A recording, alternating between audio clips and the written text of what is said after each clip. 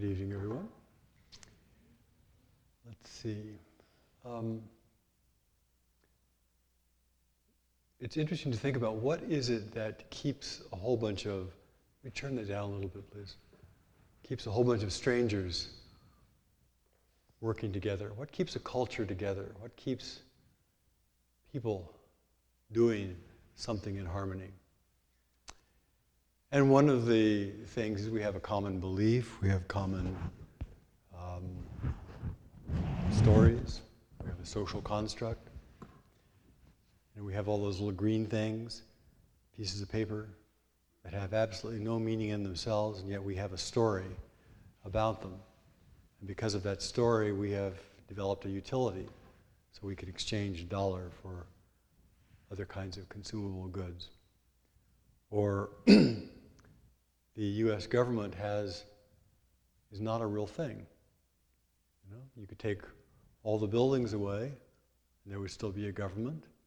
You could take the people away, and there'd just be some new people. You could take,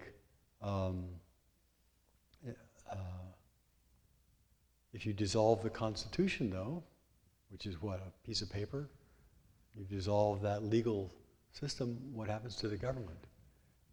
Things are real in some ways according to the stories, according to the common belief that we give them.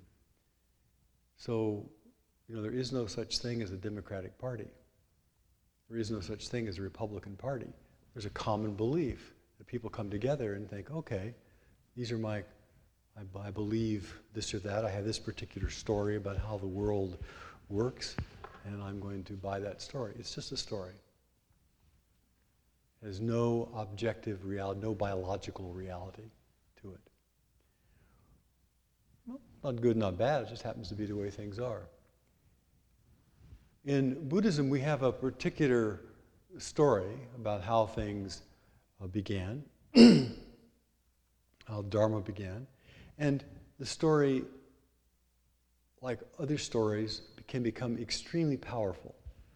So the United States government is a very powerful entity because we have this coming together, and in that coming together it creates a certain kind of power, a certain kind of force. This Sangha is, has no objective reality. And yet when we come together as people, then there is something that happens in that coming together. So it's the coming together that is so vital. Well, in Buddhism, we start off with the traditional archetypal story of the Buddha's path, Shakyamuni Buddha. Shakyamuni Buddha lived about 2,500 years ago, small little territory up in northern India and Nepal, somewhere in that area. And the traditional story is that the Buddha was a son of a wealthy warlord, land baron, kind of a minor nobility type person. But he was somebody whose father really wanted to preserve him from the terrible struggle and challenges of the world. So when his son was young, the king decided to try to make his environment as healthy, as pure, as clean as possible. And so he made sure that there was nobody in the environment who was ill or who was dying or who was defective in any way. And so the Buddha grew up in this kind of ideal environment. In a way, we can say that the story is one that many people have in different countries. If you grow up in a certain socioeconomic environment, you kind of feel that the world is sort of basically organized and healthy, and you feel like, that sickness and old age are really pushed off into the distance. But as the Buddha became older, as with all of us, and began feeling the reality of life in his own heart, and began looking around, thinking, what's out there? What's this world made of? What's this world about? So the traditional story is he left the palace, this beautiful environment that he had, and he went out the first time and he saw an old person. Now, if you're used to young, vital people all the time, just imagine you've only seen advertising, you've only seen Playboy, you've only seen perfect bodies and beautiful skin. And suddenly you come out and see somebody who's old and decrepit. It's a bit of a shock to the system.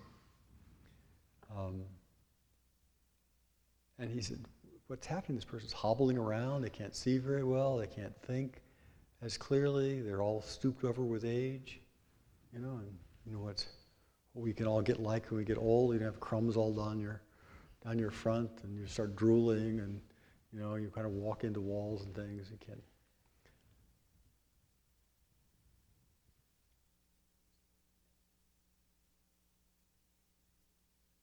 But it can be a real shock when you realize that this particular vital, lively body that I have is not going to last. So that was the first kind of shock. He suddenly hit him. Oh, my vital body is only temporary. I too will grow old. And then this word has it that he came out a second time.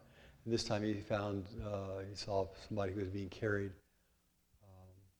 wrapped up in bandages or something, who was sick, who was ill. He asked people what is this? What's going on here? He said, he's ill, he's sick. He's lost control of his bowels. He can't speak clearly. He's sweating profusely. He's bleeding. He's covered with pox. He's whatever the case may be. He says, is that going to happen to me too? Yes, of course. We're all going to get sick. Nobody is exempt from getting sick. Nobody is exempt from getting old. And then the third time he goes out, he sees somebody, a funeral procession. And what's happened to this person? He's died, dead. Can't speak, no more responsiveness, gone beyond, disappeared from this world. So the traditional story at the founding of Buddhism is that this person who grew up in a very pristine, very harmonious, very clean, spacious, healthy, vital environment, full of, he was well off, didn't have any financial challenges. Suddenly, the reality of the world, that we are going to get sick and get ill, or that we are going to get old, hopefully, get sick and die. Or we're going to get sick and then hopefully get old and die. Hit him deeply. And so the founding of Dharma is about that experience. The founding of Buddhism is about that experience, which everybody has at some point or other. Everybody has, they begin looking around and think, I hope the internet will last while I'm alive. Somebody at the monastery the other day took a rifle and they shot one of the hubs for our fiber optic cable on the street. So we have the good fortune of having some federal program that got high-speed fiber optic service to these rural areas. Well, a high-speed fiber optic service has got 96 thread-like, if you had hair about the size of a thick piece of hair, 96 of them, and they have to be able to pass light and impulses directly through. So when they shot this box, they shot through this container of 96 threads. I mean, these are really tiny threads too. And so they spent 15 hours trying to identify and splice all the threads in order to get our internet service back up. Well, as soon as they did that, our internet was completely down, and all of our phones were completely gone. We have VoIP phone system. And suddenly the monastery was bereft of these things that we have come to take as absolutely essential. All of our registration, all the people who call up, everybody wants to know what's going on, all are connected in some way through that system, and suddenly we were completely bereft. You realize, oh, this happened because one bullet went through one hub, and what if Everybody decided to start doing that. What if we didn't have, what if, the the company that supplies that service to us went bankrupt? They could no longer supply that service. What happens? So when we first hit and realize everything that we think we depend upon is impermanent. I mean, the internet could be gone, just like that, Big companies in the world have become bankrupt. Governments have gone, just like that. When it really hits us, it can be a bit of a shock. The world is not a safe place because it's all just changing and changing and changing. And I could be in a car accident. We were loading this morning some windows, and I was up in the bed of our truck, had a plastic sheet on it, covered the windows, and I slipped. And unfortunately, I caught myself, but I realized in that instant, if I had slipped and fallen off the truck bed onto the ground, our whole Sangha, my whole life, my wife's life, everybody, just in an instant would have flipped. So this is what the foundation of Buddhism is based on, is based upon, we go along with a hope, we go along with a mind that is kind of looking at the world in a superficial way, and someday it hits us that these things that we thought were so much apart that we could really rely upon are impermanent. Our health, our body, all the things of the world that we think are so impermanent. And if you have that, if it really hits you, then what do? Well, it was the Buddha's, this is archetypal story. That was the archetypal story. We had a member here a few years ago who was hiking on Mount Hood. And they were hiking in the spring, sometime I think in March sometime. And they were up on the top with a group of people, and a massive snowstorm came.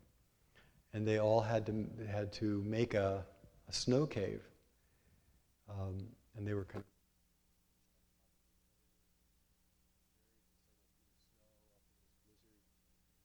spent overnight, and this member of our Sangha suddenly realized how close her own death could be. I don't know if somebody died in that trip or not, but it certainly has happened. But she had a sense of the absolute fragility of life. Hit her deeply, shocked her awake. So that's the traditional story of the Buddha, is he encountered these three people, and he was shocked, awake, distressed, disturbed. Who of us want to become old and decrepit? Who of us wants to become sick? Who of us wants to die? None of us. And the fourth time he goes out, he sees an ordained person. He sees a monk who is calm and serene. And he says, how can somebody be calm and serene in the face of this world? How can we be calm and serene in the face of the impermanence of this world? How can we be calm and serene in the face of our economic situation, our economic institutions might collapse at any time? Or that North Korea will decide to launch its bombs, and Trump will launch his bombs, and China will launch their bombs. Before we know it, we have a nuclear winter. How can we find some serenity? How can we find some equanimity? How can we find some peace if we are actually looking honestly at the nature of the world? So that's the official, kind of the spiritual myth foundation of Buddhism. But obviously, as I'm pointing out here, as I'm talking about it right now, this is not about somebody else. This is not about some old guy, 2,500 years ago. This is an existential issue that every thinking, feeling, alive human being at some point faces. In a world where who knows who's going to be in the government, in a world who knows what kind of disaster might happen. How can we find serenity, equanimity, clarity, loving kindness, and be effective in the world. So that's what the Dharma is about. We come here to meditate, and it's, in some way, it's a very lovely little refuge, lovely place. It's serene, it's harmonious, it's peaceful. I certainly feel sometimes after I've had a day of just 1,000 things kind of impinging upon me, and all, people asking things and needing things and shortcomings and all that. I come in here and I think, quiet, serene, cool in the summer, warm in the winter, hallelujah. And I get to take a little vacation. I was talking to somebody about taking a vacation. If we go to, I had the good fortune of stopping off in Iceland on this last trip. And if you take a vacation, what are the qualities of a good vacation? Forget about work. You're not, anxious about money. You let go of all the family burdens that you had back at home. You stop thinking about politics, and you go and you just relax. Relax, look at the scenery, look at some museums, eat some good meals. In Iceland, the nice thing what we did was they have these wonderful hot pools in the city of Reykjavik. And there are, 6 or 8 of them. And because all of Iceland is heated by basically volcanoes, it's sitting on top of volcanoes, so they have hot water everywhere for free. So they make these public pools in the city. And so there was one of the nights that we went, we were sitting in 38 degree water, 38 degrees centigrade, 100 degree water, Fahrenheit water, and it was a big snowstorm. So we were outside and there was lights and the snow was coming down and it was cold and windy and we were sitting in 100 degree water. It's a little, that kind of wonderful discrepancy was the epitome of a vacation. Absolutely no worries, scintillating, bright, restful. And the thing that actually makes it is our mind. So if we can actually learn to take short vacations, we come here into the Dharma Center, we come in here and we say, okay, I'm going to take a vacation for the next hour. I'm going to put all that stuff that I've been carrying all day long, I'm going to leave it at the door, come in here. That's a wonderful aspect of Dharma. We can get refreshed from a vacation, go back out, and we have to still pay the bills. But that's one kind of practice, is that practice of taking a vacation and being refreshed. But the Dharma is about something even deeper than that. In the course of a crazy world, how can we find clarity? In the course of a world that may be falling apart, how can we find stability? In the world that is threatening and scary, how can we find confidence? And so we come, and the essential point is we look at the nature of mind. We look at the nature of mind. Now, the nature of mind has, according to one way of dividing it up, there are 6 different consciousnesses. Okay? We have the sensation of feeling, and there's the sensation, there's the awareness of the sensation.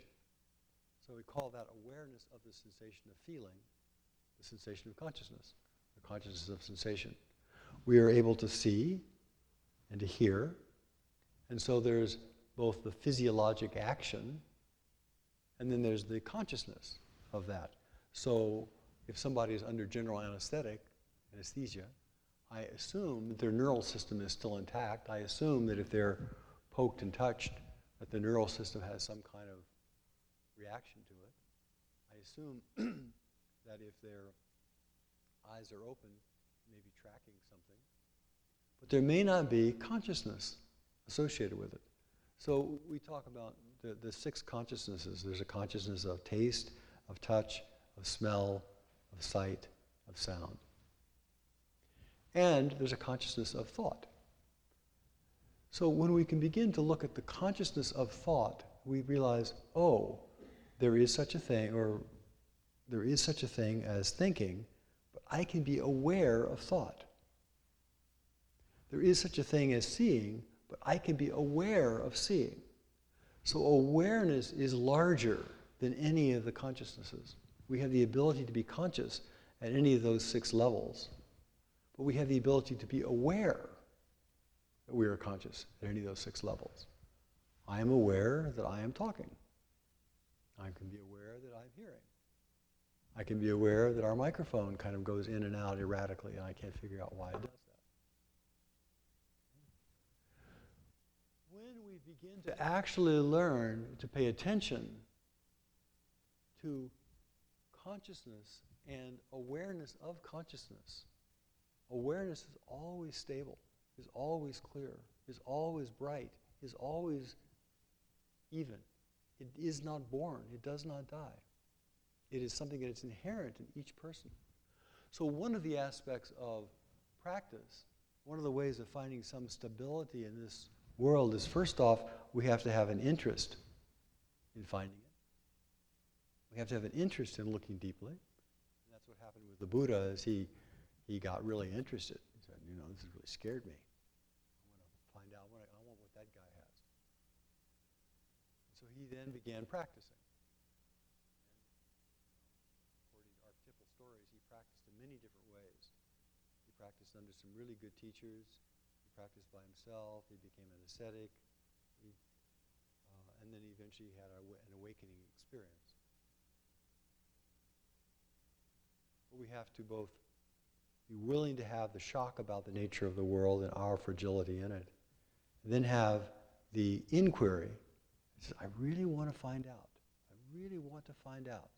And then we have the practice. What are the tools that will enable me to actually see? And then, of course, we have to be able to manifest it.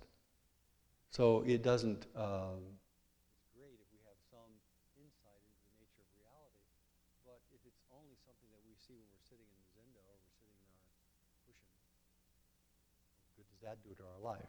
So we not only have to have the awareness of the reality, curiosity about it, the practice of it, but we have to be able to manifest it in our lives. So that's in a way what Dharma is about. That's what Buddhism is about. That's what practice is about, is how can we bring into our everyday life clarity, confidence, presence, a kind of open-heartedness, in the midst of this crazy world. So that particular approach means the locus of control is, in a way, very much in your own heart and mind. The locus of control is not out there. It's not a matter of whether I'm, who's the governor or who's the president. It's a matter of how I am turning my mind and what my mind is doing. I'm the only one who can actually open my heart. I'm the only one who can think my thoughts. I'm the only one who has the ability to actually turn my attention one way or another, which is endlessly frustrating to the advertising industry. We're constantly trying to trap you into their agenda. But we actually have the ability to not follow their agenda. We actually have the ability, and in a way that's why we can say that the Dharma, Buddhism, is a radical response. A radical response, a radical response, a radical social response, a radical social action in response to the craziness of the world which is so habitual, which just keeps trying to grab us all and get us, everybody's trying to get us to do what they want to do. Whereas in the Dharma, we try to have clarity and stability and confidence, and then we can look with the world and say, who do I want to join with? Who do I want to be a part of? What kind of projects and people do I really want from my heart out to support? And we make conscious choices. A choice to support a Sangha. There's many different wonderful, wonderful things. But when we are making those choices out of fear and reactivity, we just end up fighting with everybody. Unfortunately, you look at all the people who go into so many good organizations, and they just end up fighting with each other because they're in the organization out of reactive fear instead of out of clarity. Instead of out of, I want to join with this group of people for this purpose, not out of protecting my own little nut. So, practice has many, many, many different levels on it. It has the level of that we were talking about first, of just learning to take a vacation from our racing thoughts. It has the level of actually seeing the oneness of all things, that nobody is separate. All things are held at the same time. Time and space, past, present, and future, galaxies, the moon, the sun, the star, everything is held at one time and have that direct experience. And then to have the experience of opening the heart into this world the way it is, from the timeless, and doing whatever we can do to offer some clarity, to offer some peace, to offer some harmony, to offer some love to whatever group that we're connected with, whether it be our family, or government, or work, or whatever. And so when we can do that with a clear mind and an open heart, it makes a difference. And that's why I mean it's a radical thing to do, because so many people in our culture are trying to be of benefit out of fear and anxiety, and they're driven. So I encourage all of you to practice deeply. Find that clarity that's right here. Find the stability that's here. Open your heart and make an offering to whatever community or part group you're a part of. Of your presence, your calm, bright, open-hearted presence. And that's very different than being present full of murky, dark, confused anxiety. So that is possible for everybody to do. And, easy to say, not so easy to do, but it does involve an ongoing practice. And it involves, in order to keep practicing, we have to have relationships. We can't practice by ourselves. We're human beings. We're human beings who grew up in the last, 40,000 years in community. And so if we want to have a long, deep practice, it means it has to be part of our relationships with people. So you all have great relationships with people based on open-hearted kindness and clarity of mind.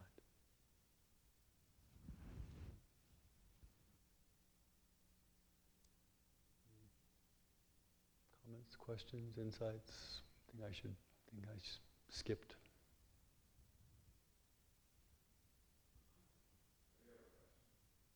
Yes.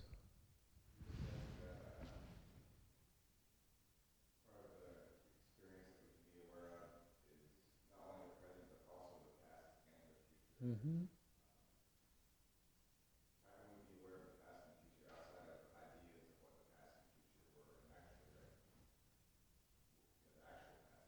Mm-hmm. Well, that's a great question, and it really is a matter of spiritual.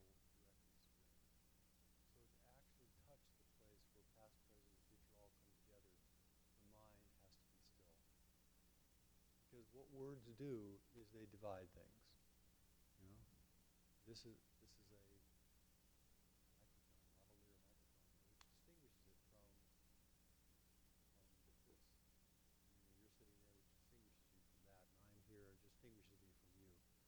So, on the level of words and understanding, that is nothing but the essence of duality, which is appropriate. But if you actually want to touch the place where past, present, and future all come together, where you see that all of the galaxies, all of the energy in the entire universe, all are held in one place, one awareness, then the first step to that is the mind has to be still. And then we have to be vividly aware, with a completely still mind, vividly aware in the present moment. And then, sometimes things open up and we begin to see some of the nature of reality that is beyond our constructed view. So, this is not philosophy. This is not philosophy. This is about what's vividly possible for somebody to taste directly. how you do it. But, come to session. Come to more session. Yes.